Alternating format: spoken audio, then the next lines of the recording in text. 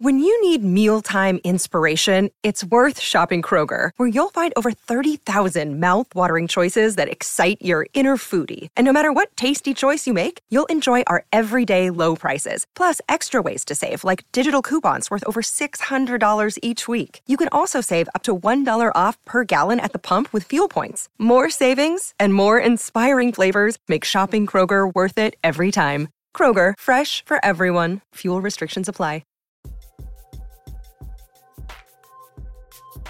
I get why Durant's going to look at this roster on paper and say, really?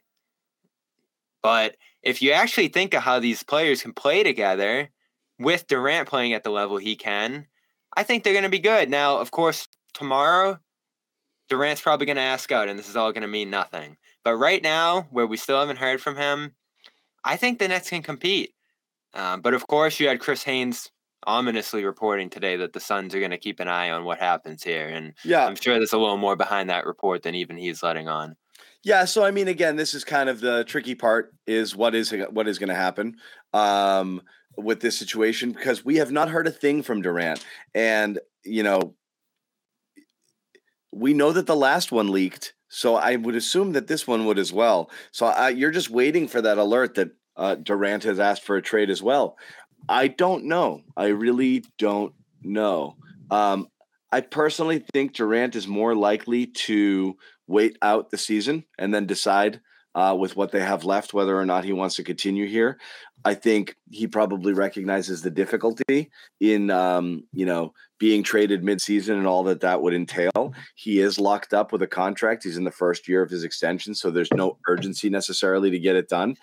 And I wonder whether or not he has any sense of relief now that this is over and he doesn't have to deal with it. However, based on everything that Durant has said at every stage of Kyrie's controversial behavior, it's been more supportive of him and critical of management. One of the reasons he requested a trade, it was presumed that he didn't like how management handled the Irving situation in the offseason and didn't want to be there anymore because he didn't like the direction, the fact that they were basically telling him, we don't want you. He wasn't on board with the lengthy suspension over the anti-Semitic comments and the no guaranteed return aspect of that. He absolutely defended him during the vaccine situation and said it was a personal choice. He's yet to basically say, Kyrie effed me every step of the way here, and I'm tired of his crap. He just hasn't done it. And in fact, not only has he not done it to cover for his friend, I feel like he's actually believed that, management is more to blame than Irving has been throughout a lot of this. Yeah, he wanted Sean Marks fired. He's like, I don't like anything that you guys are doing here. And so I do wonder what he's thinking now, because I think he would have wanted management to just extend Kyrie and go. Give him the max this offseason and call it a day. And he didn't get that. So I am really, really, really curious what happens here. Maybe something changed. And you had the situation over the offseason, as you talked about, and you wonder at that point, when Durant asks for a trade, the first thing you think of is he finally done with Kyrie? And then we learn more about what happened behind the scenes there. And you're like, all right, this is probably more in defense of Kyrie. But something could have changed over the course of this season. The drama striking again halfway through the year. 18-2, that great run they went on together, turning into a disaster again. Not quite to the same level as last year, but they went 4-7 once Durant went down. So maybe his belief in Irving, the player, waned once he went down again and saw this team can't survive without me. We haven't heard from Durant yet. We haven't heard any indication that he'd be out if they traded Irving. And if there was, which I'm sure the team checked in on and knows to some degree about, that's probably where you would have seen them keep Kyrie, right? Yeah. And try to hold it together. But instead, they moved aggressively within 2 days to get him out of here. So I have to think they know to some degree that they can retain Durant here, especially when they made a trade to keep competing rather than a trade to get a million picks, as you talked about. Yeah. Do you, if you're Brooklyn right now, do you do anything possible to see if you can find someone to take Simmons right now. I know it's an extremely difficult thing just simply to not have Simmons anymore. Because if you have Finney Smith here, I think that kind of fits into that role. I do wonder what they would do with him there.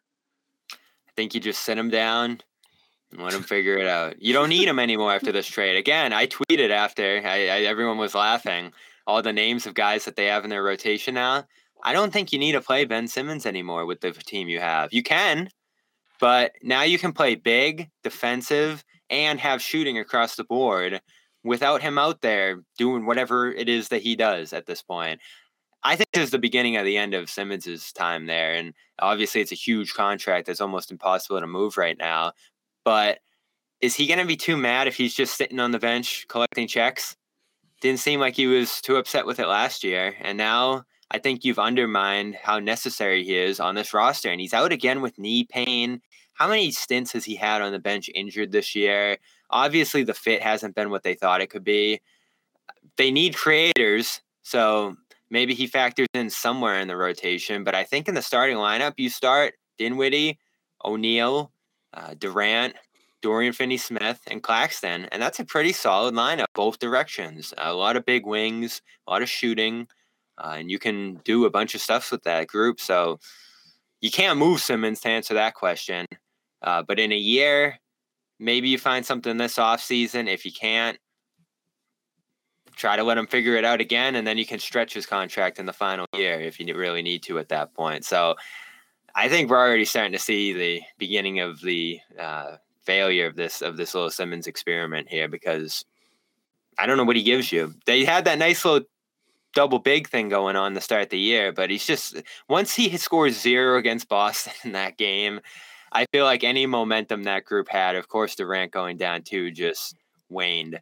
And I've never been a big believer in him, but you can't move him. I mean, that contract, what is it, 36 this year, 38 next year, 40 the year after? It's as bad of a contract as you'll ever see. It's a bad contract. So, yeah, that's the other bonus of this move I was going to mention, is that it kind of undermines how much you need to play Simmons, which is good. Yeah, I mean, I just completely disagree with your thinking that, like, you're not going to pay Simmons. It's just, it is what it is. You're obviously going to you're going to pay him, but play him.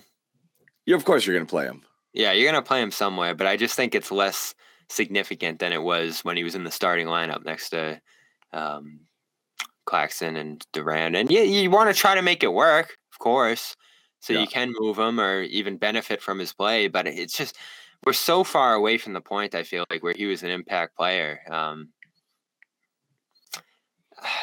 I'll tell you this. The Celtics aren't going to go into a series against this roster too worried, which is what I think most our chat is interested in here. But I think they are at least in a position where they can keep Durant enticed and involved, which is what they needed to do in a pinch. And I kind of like their roster. It's that depth versus top end stars thing, and they have more depth than you can imagine. It's up and down the line. There's good players here, and they win against the Wizards last night without Durant. So now they add a couple players to it. Yeah, I like it. What's interesting here is, and certainly for a certain, a large faction of Celtics fans is they've had Kyrie Irving fatigue in terms of any conversations revolving around Kyrie Irving for years. Many people have. I do at times, but it's so hard to not talk about it or to turn away from it because it's just always. It's always the biggest story. I mean, he's been the biggest story in the league how many times in the last 2 years? It's the gravity that he has with just, whatever's going on upstairs and all of the controversy he creates and all of the ripple effects that it causes league-wide. And obviously that affects the Celtics. Why do we talk about it? It has direct impact on the Celtics a lot of different ways. This offseason, obviously, you're talking about whether or not you're going to keep this team together as a contender, going back to the Harden stuff as well.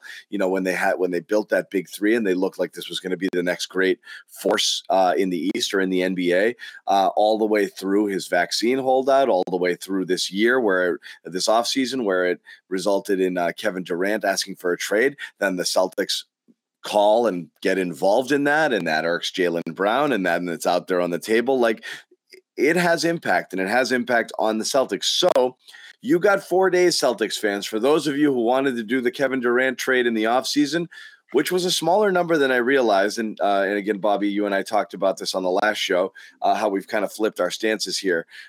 Do you think he gets traded? Do you think the Celtics even inquire at this point, seeing that it could potentially really backfire? Or does he stay put? What do you think? We said it the other day. I think when that phone rings this time, you got to double tap it and not even put yourself in position to appear in a Shams report. They're not going to consider it for a second. And again, I think the goal with this Nets trade is to keep Durant in town beyond that deadline and try to entice him with a roster that can continue to compete here and have flexibility to make more moves, which is another layer to it. And I'm thinking, the Suns are the obvious team that you'll hear. They've been reported already.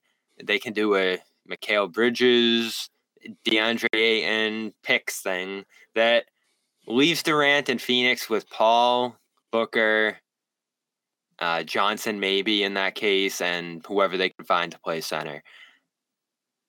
You can probably debate those rosters, which is a better spot for Durant to compete. And of course, the West is much softer competition, which you have to consider for now. But is Paul, Booker, Durant with no depth better than this Nets team that has tons of depth and versatility right now? Tough to say. I think you lean Phoenix for sure, but then if you're Phoenix, you don't have any flexibility, and you have probably a 1-2 year window with Paul there, the way his career is starting to trend. I'm super interested to see how it's going to go, but I think Durant stays beyond the deadline. And no, the Celtics will not be inquiring. You don't think so? I don't think so. I think they like that they can keep Jaylen Brown long term now with a supermax if he makes All NBA. Now, that is something they'll have to ask themselves: who's more valuable, Brown on a supermax or Durant on this deal that's below the supermax number until the end of it.